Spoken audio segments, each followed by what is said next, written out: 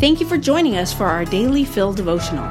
Take a moment to pray and ask God to prepare your heart to hear from Him.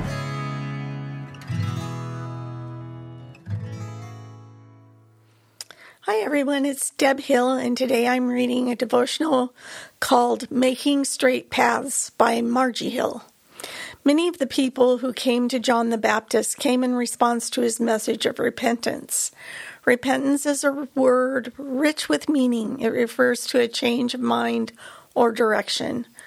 John was announcing an opportunity for men and women to change their minds and direction from the crooked path to make a way in their hearts for Jesus.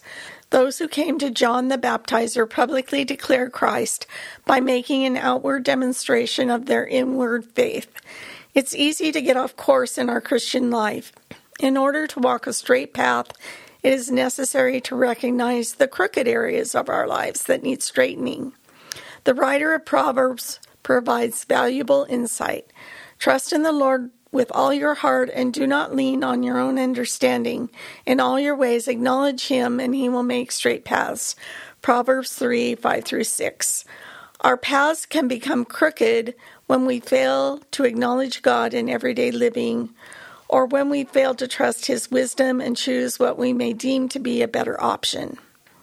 Many times when important decisions need to be made, we have the tendency to leave God out of the equation, and in doing so, we veer off the straight path.